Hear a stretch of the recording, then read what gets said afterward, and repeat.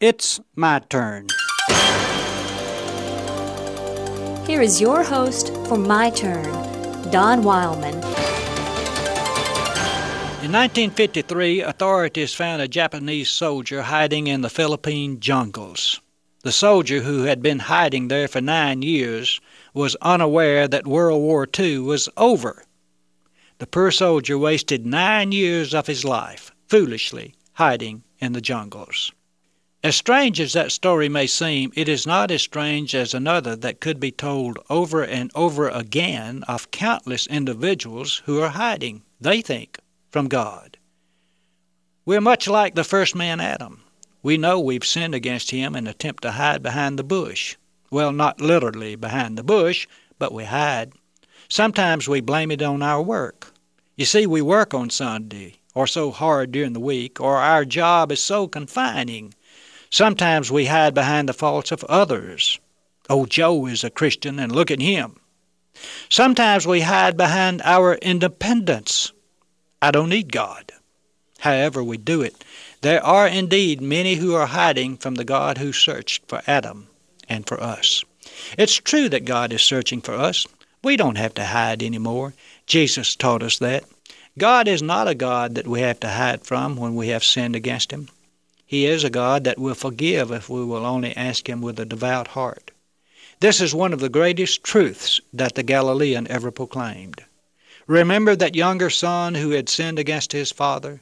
Remember how the father loved him and ran to meet him? Well, God is like that father.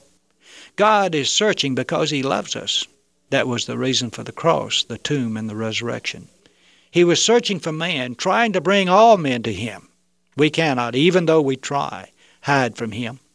Even though Adam hid himself, and even though we're told God asked where he was, God knew where he was. Adam couldn't hide. Neither can we. We can ignore him, or disregard him, or even run from him, but we cannot escape him. The soldier in the Philippine jungles was living under the false assumption that if he was found, some terrible and lasting punishment awaited him.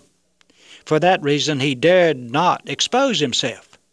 And there are those who are fleeing from God, hiding from him, because they believe some terrible and lasting punishment awaits them.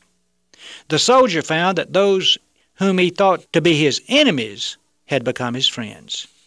That's what the repentant human finds about God.